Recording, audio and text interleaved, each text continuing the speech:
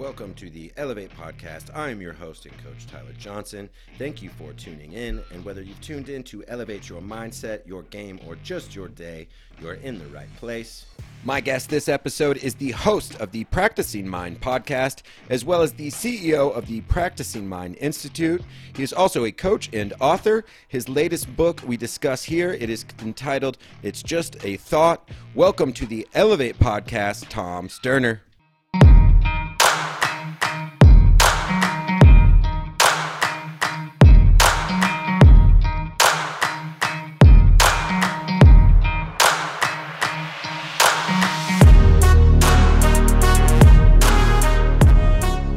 How are you doing today? I'm doing great. Great to be here. Well, listeners of this podcast probably know, like I was just telling you, I get jazzed to talk about thinking and thought. And your latest book, Just a Thought, one of the things that jumped out in looking into it, if we don't mind just jumping in, is this thinker of thoughts versus being the thought. What is that all about? Well, usually what happens during the day is that we face a stimulus of some sort, something outside of us. Somebody says something, a visual and audio stimulus. And the language of the subconscious mind is feelings. It's not so much words, it's feelings. So what the subconscious mind does, and it's in a very elegant recording system, and it's running 24 hours a day, it will watch your feelings versus what it's seeing, what you're seeing with your eyes or what you're hearing with your ears. And it correlates the two, and then it stores a program, which is based on your reaction. So if you get up in front of people and you have to talk and you get really nervous, it correlates the two, talking in front of people, getting nervous. So it stores that as a file, and then somebody walks in and says, oh, hey, I need you to get up and talk in front of some people tomorrow. Then the subconscious mind goes and gets that, and then you experience it. So basically, what we do and what neuroscience has shown is that about 95% of the day, we're not actually the thinker of the thought. We're being thought by the subconscious mind. So what is happening is all these things that are going on outside of us, we're noticing them. And as they come up in front of us, the subconscious goes and gets what it thinks is the appropriate response to that situation.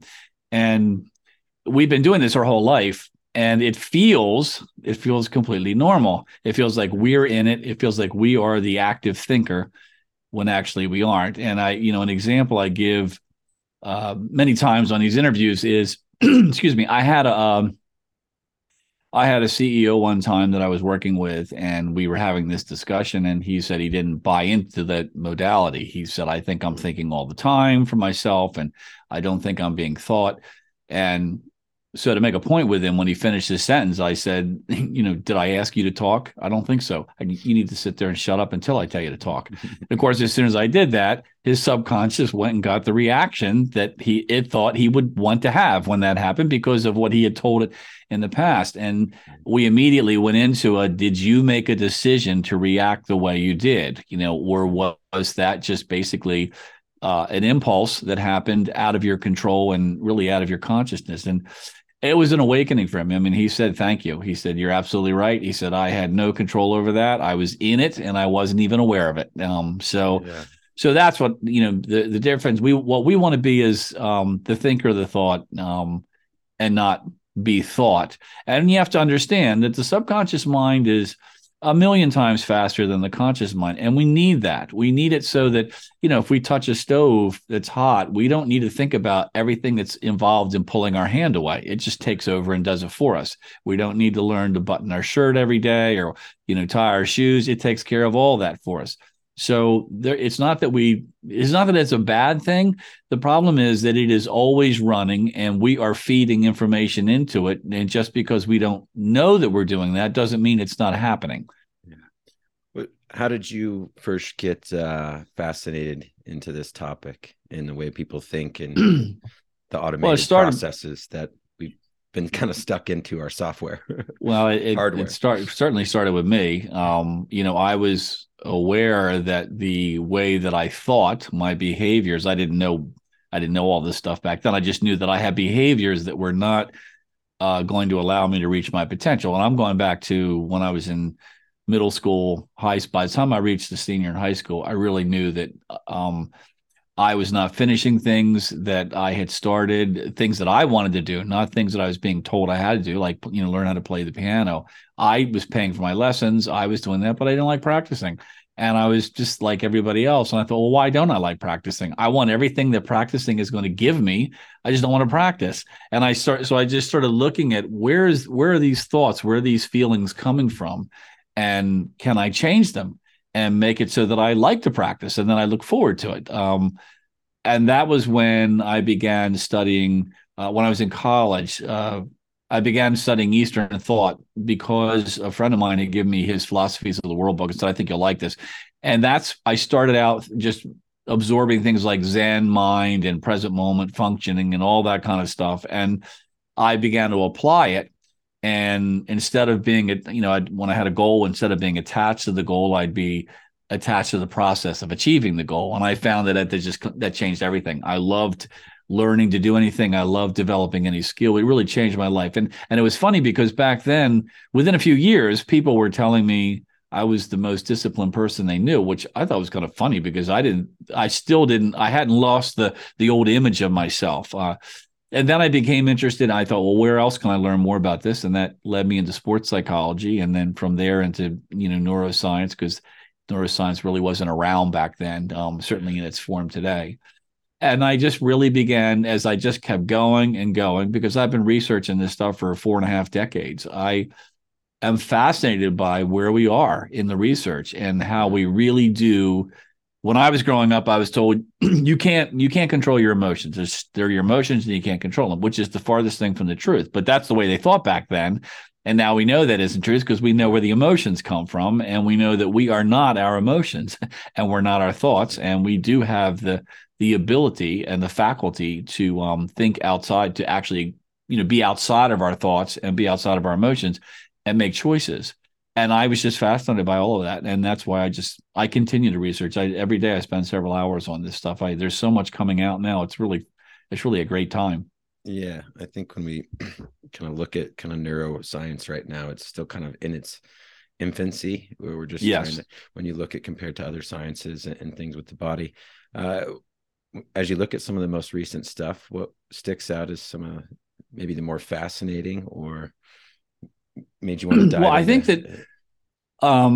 think heart math, which is relatively young, only about 3.5 decades into the research. But if you look at it, we used to think that the heart was like this 2-pound muscle that just, compressed and opened up and pumped blood through the body. And now we realize that that's about the farthest thing from the truth. The neurocardiologist found out, I'm thinking 15 to 20 years ago, that the heart has the equivalent of a brain. It has a memory and nervous system, and that the heart actually does most of the thinking. It's not the brain. The brain does things like manage blood pressure and hormone release, but it depends on the heart to tell it what to do. And it just seems, when you think about that, just because of the way where we've come from, that just doesn't even make sense. Because we just don't think of the heart like the brain is. We always think of the brain as this thinking organ, whereas the heart, we don't. But we know this for sure now, and we know that when they started studying the communication traffic between the two, they found out that the heart was, I believe, 75 to 80% of the communication was coming from the heart to the brain, as opposed to the brain coming to the heart. And the other thing that is really fascinating, I think, is that the heart produces a very strong electrical field, which goes outside of the body. Now they've said initially they were talking about maybe 3 feet, but they've implied that that's a limitation of the instrumentation that's measuring it, not a limitation of the actual electrical field. Gotcha. And this field is encoded with data. And that data is us. It's our concept of ourselves. It's how we feel about ourselves. It's how we feel about the person we're talking to or the thing we're doing. All of this information is in this electromagnetic field. And everybody has this, and everybody is broadcasting this. And our neuro system is designed to receive the information as well as to put it out there. So when we're around people, there is a very real communication Sure. that is going on between our hearts, much more than our brains, and which opens up this other thing where the heart only deals in truth. Mm, It's only projecting truth. The mouth can project all kinds of lies, like, so there can be a real miscommunication, like a disconnect between people when what's coming out of somebody's mouth is not matching up what your heart is receiving from their heart. sure. So it's a fascinating study. And when you get these two in coherence, the brain and the heart into coherence, which means that they're in sync, the whole body falls into sync. And when that happens, your cognitive abilities expand, anxiety drops, your peripheral vision expands, your decision making expands, all sorts of stuff expands. And so it's a really exciting field, and it's a game changer. Well, yeah, as I sit here and listen to you, I think I'm like, well, yeah, it's hard for us to measure thought, right? Like sometimes but I mean, I've got one of those Whoop things, right? So my heart rate variance is being tracked right now, but it's harder for me to have something tracking my thoughts, and or measure them, where we see the, maybe the obvious correlations where stress, a heart rate's going to go up, right? In certain emotions like that. There was some data, it might have been Heart Math that I think came out with it, but it was of D1 soccer and basketball teams. And as they measured their heart rates during games, as the teams got closer to scoring a basket or a goal, the team's heart rates almost began to get closer and closer to syncing up Interesting. as they That's very approached. interesting. Yeah. And then Which would as they be, well, that would be what they call group coherence. Like there is a group thing as called group coherence. okay, And then there's also a global coherence. I mean, Heart Math has pockets of people all around the world using the heart math technique to create a rise in consciousness, like to bring coherence globally. And they're very serious about this. And the science, you were saying, it's hard to measure thought. Well, I think what's interesting is we can, used to hear thoughts or things. yeah, Well, now we know that, yeah, their thought is electromagnetic energy that is encoded with information. It's not voodoo and hocus pocus. I mean, it is actual. When you think a thought, there is an electrical field that is encoded with information. Much like I think the example that HeartMath uses is that it's like a cell phone. A cell phone puts out an electromagnetic wave, and that wave has data in it. It's carrying information, whether it's your conversation or pictures or text that you're sending. That information is in that wave. And we're doing the same thing. And because quantum theory is saying that we live in a non-local universe, meaning that there isn't me here at my computer and you there, and we're just these two separate things. We are in a field of energy that is constantly in motion, and we are connected through that field of energy because we are part of that field of energy, sort of like being a drop of water in the ocean. There's trillions of drops of water in, they're just individualized water, but they're all part of the same water. So when that information goes out of you, it goes into this field, and the field responds. And so that's the reason why, if you look at like heart math, they can think into the field and put this information into the field, and the field responds, and it's non-local. It doesn't matter to the field if the people are separated by 3,000 miles, because from the example that I use is, if you think about the drops of water in the ocean, a drop of water off of the coast of Africa has a thought, and in the ocean off the Pacific coast in the United States knows it, because it's right, just the information is omnipresent instantly. sure. And so this is why this is such a fascinating study to me. It's really changing. It's going to change the way we think about thinking, because we're going to have to be more aware of what we're thinking as a responsibility, because our thoughts are changing. What we're putting into the energy, our thought energy that is going into this field, is affecting everyone, and not just us. How do we, in this world, especially with technology wanting us to automate and put things on autopilot and simplify and put things in a comfort, how do we slow down and better observe, become the observer?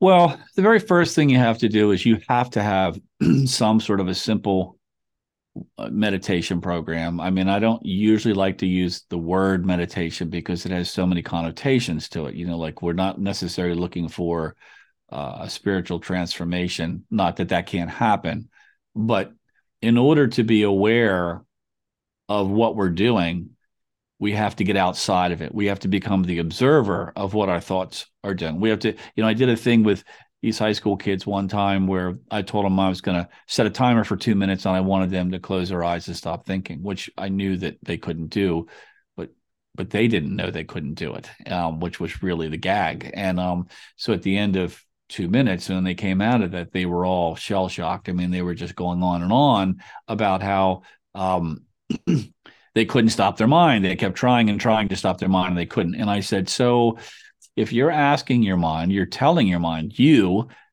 are executing your will with a direct command to your mind to not think, and your mind is saying it's just ignoring you and just saying, no, I'm going to think anyway, then who's actually in charge during the day? Because it isn't you. He said, you're basically being thought by something, but it isn't you. And this was really an epiphany for them.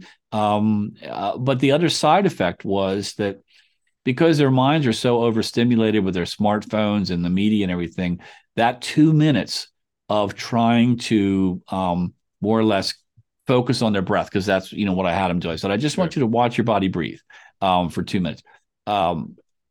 It was such an experience of thinned out thinking that they were very, very attracted to that, because they had never experienced that before. They're just so used to all this activity in their mind.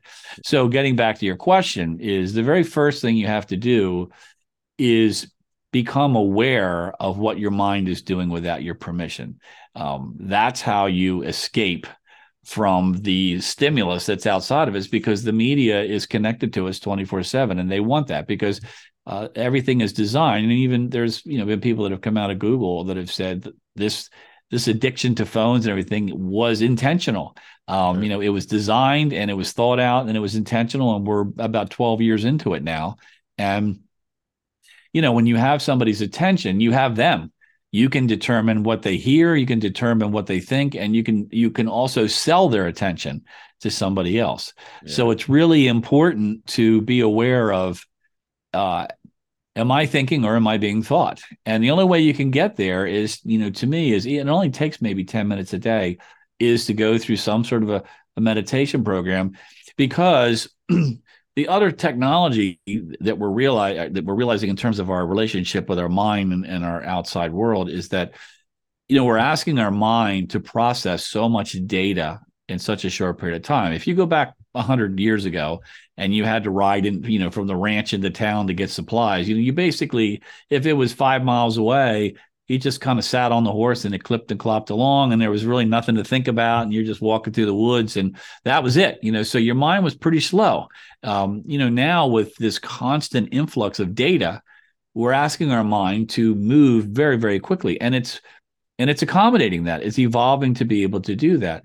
But what is atrophying is our ability to focus our mind on any one particular thing for any length of time. People are finding that they can't read for more than about 10 minutes, and then they got to go check their email. I mean, they just can't sit still. They can't be still. When they try to sit still, their mind is they just can't stop it. And this is another reason why it's very important to have some sort of a meditation practice today to counteract that, so that you don't exacerbate this forward motion that we have of losing our ability to be focused. I think you kind of touched on it earlier too, about there's the misconception that meditation has to be spiritual. I think there's this, it's the emptying of the mind. You have to empty your thoughts, stop thinking. People, they're like, well, I can't. Like, what do you mean? But can you talk a little bit about, once we're aware, especially student athletes that work with a lot, and coaches listening work with, is that lack of judgment, is being able to, distance some judgment from it, and then be able to assess instead of jumping to judgment, which all those devices and media train us to do. Well, Let me say this first about the meditation. Where people fall down in meditation for what we're talking about here is, as you said, we're not trying to still the mind. What we're trying to do is see what the mind is doing without our permission. So I tell people that, when you go through this and you give your mind a simple command, like, I just want you to follow my breath, and we're going to do this for 10 minutes. What will happen is, very clearly, is the mind, being a problem solving machine, gets bored because it's not a very difficult problem to solve. And so then it takes off.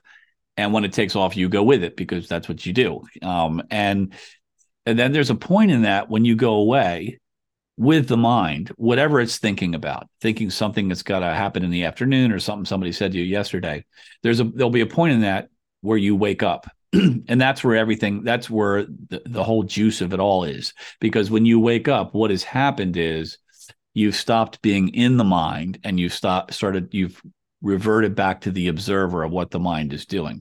That's the power point. When you're in that place there, it doesn't matter whether you're, in a game and things aren't going right. Like, if you get pulled into your responses, then you've surrendered your decision making and your self-control to your responses. And so when this happens, it's no different. When you're in this meditation, your mind has said, through stimulus or boredom, whatever, that's a stimulus. It's going to go out and find something to think about it finds more interesting. When you see that, then what you do is, first of all, you wake up, and that waking up is you recentering with the observer or the noticer instead of being in the thought. And the second thing is that you pull the mind back on task.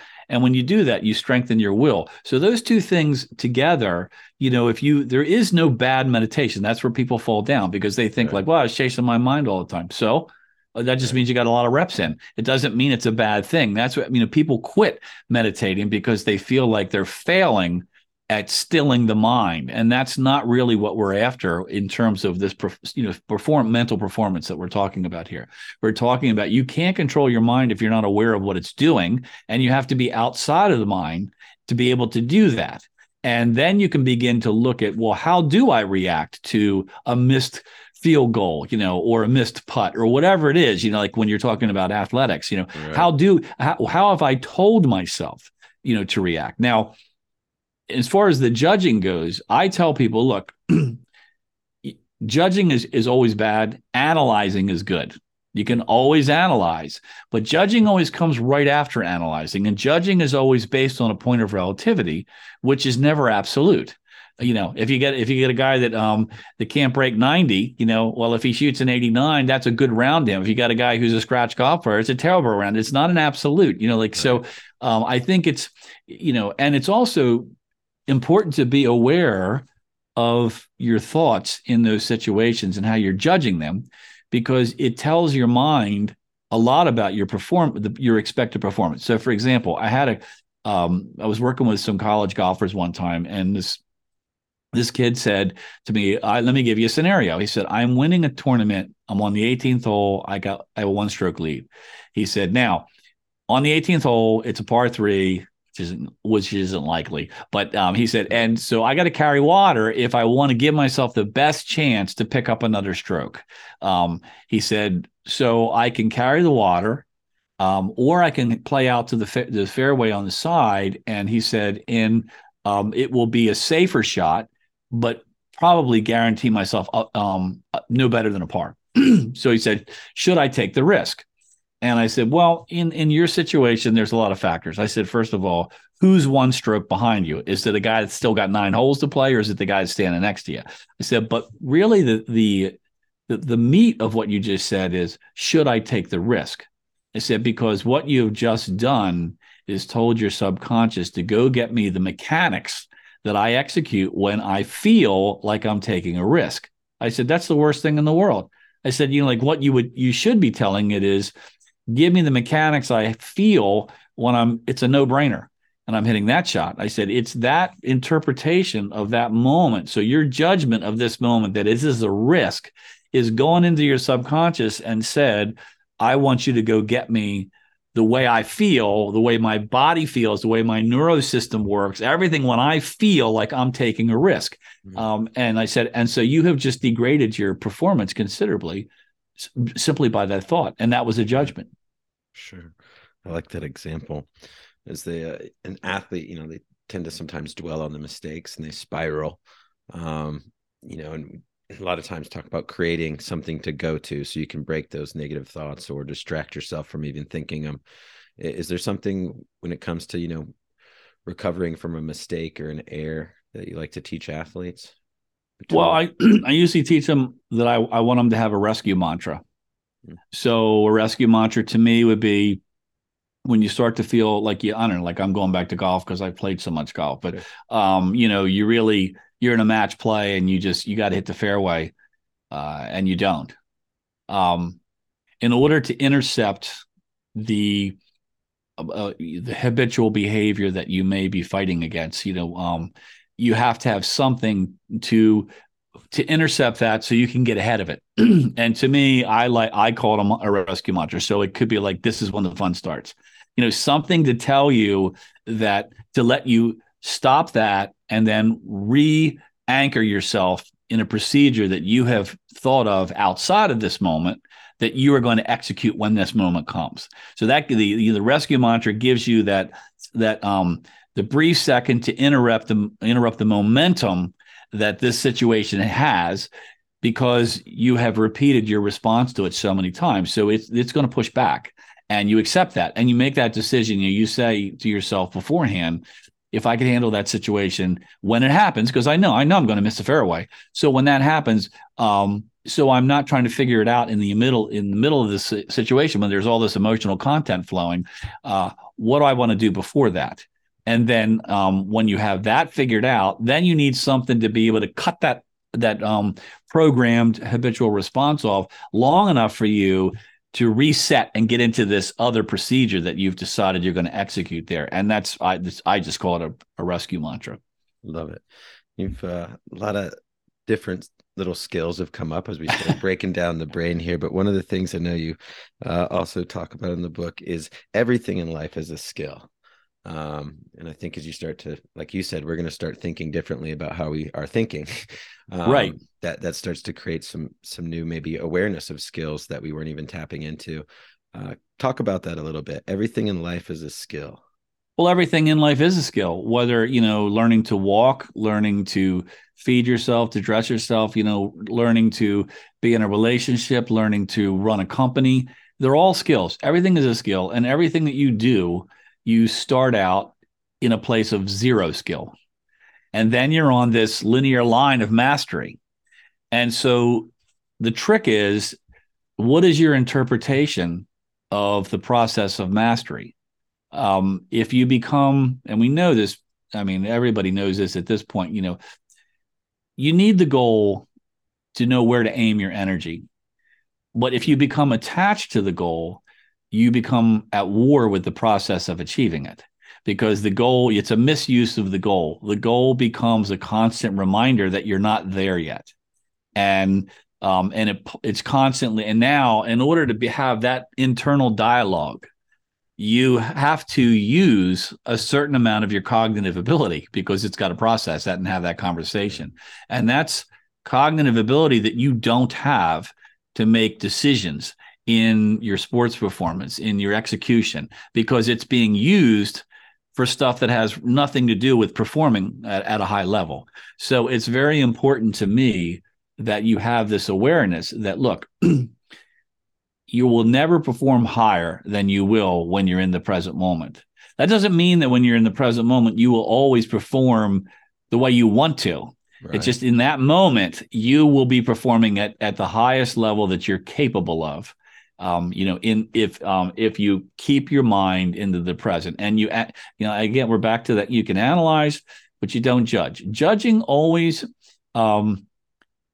just the word, has a negative connotation to it. I mean, we don't think about judging something as being like really great, like, and we don't, the thing is, we don't think about things that we do well because they're so easy for us.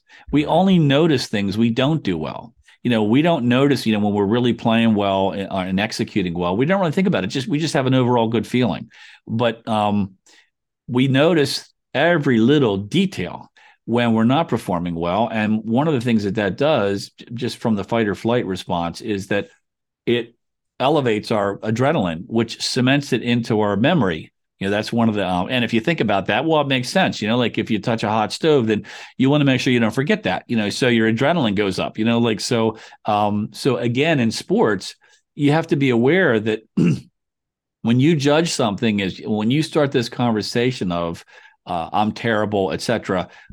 All you're doing is installing programming that is going to bite you, when you come back. I had a girl who was a college volleyball player one time, and um, she was going into her junior year, and she had an attitude. She was so hard on herself that the coach said either fix it or get off the team because she was becoming a distraction to everybody else. And I asked her, I said, when you came onto the team, what was your thoughts about the upperclassmen? She said, well, I thought they were really good. I said, well, what do you think the kid on the bench is thinking about you? When they're sitting there and you're like going into your junior year and you have this experience that they don't have. Do you think that they're intimidated, by you? Because this is one of the things she struggled with because she felt like everybody on the team was judging her if she missed a serve or something like that. And I said, I think you'll find that they just look at it as a team. They all make mistakes. It's like I had an 8-year-old boy one time who was scared to death to be on the first tee in golf. And I said, why? He said, well, I'm afraid I'm going to make a mistake. And I said, well, how do you feel when somebody else in the foursome makes a mistake? And he goes, I feel bad for him. I said, so why don't you think they feel bad for you? I said, let me ask you something. Do you feel the same when you get on about the fourth hole? And he said, no, it's gone. I said, well, why do you think that is? He goes, I don't know. I said, well, it's probably because everybody in your group has hit bad shots and you realize they're any different than you. And then so you just relax because you feel like they don't have a perfect game either. So anyway, judging to me is a dead end. It's a dead end street, and it always brings. It takes a certain amount of thinking to process that, and it's thinking that takes away what you have access to when you need it most.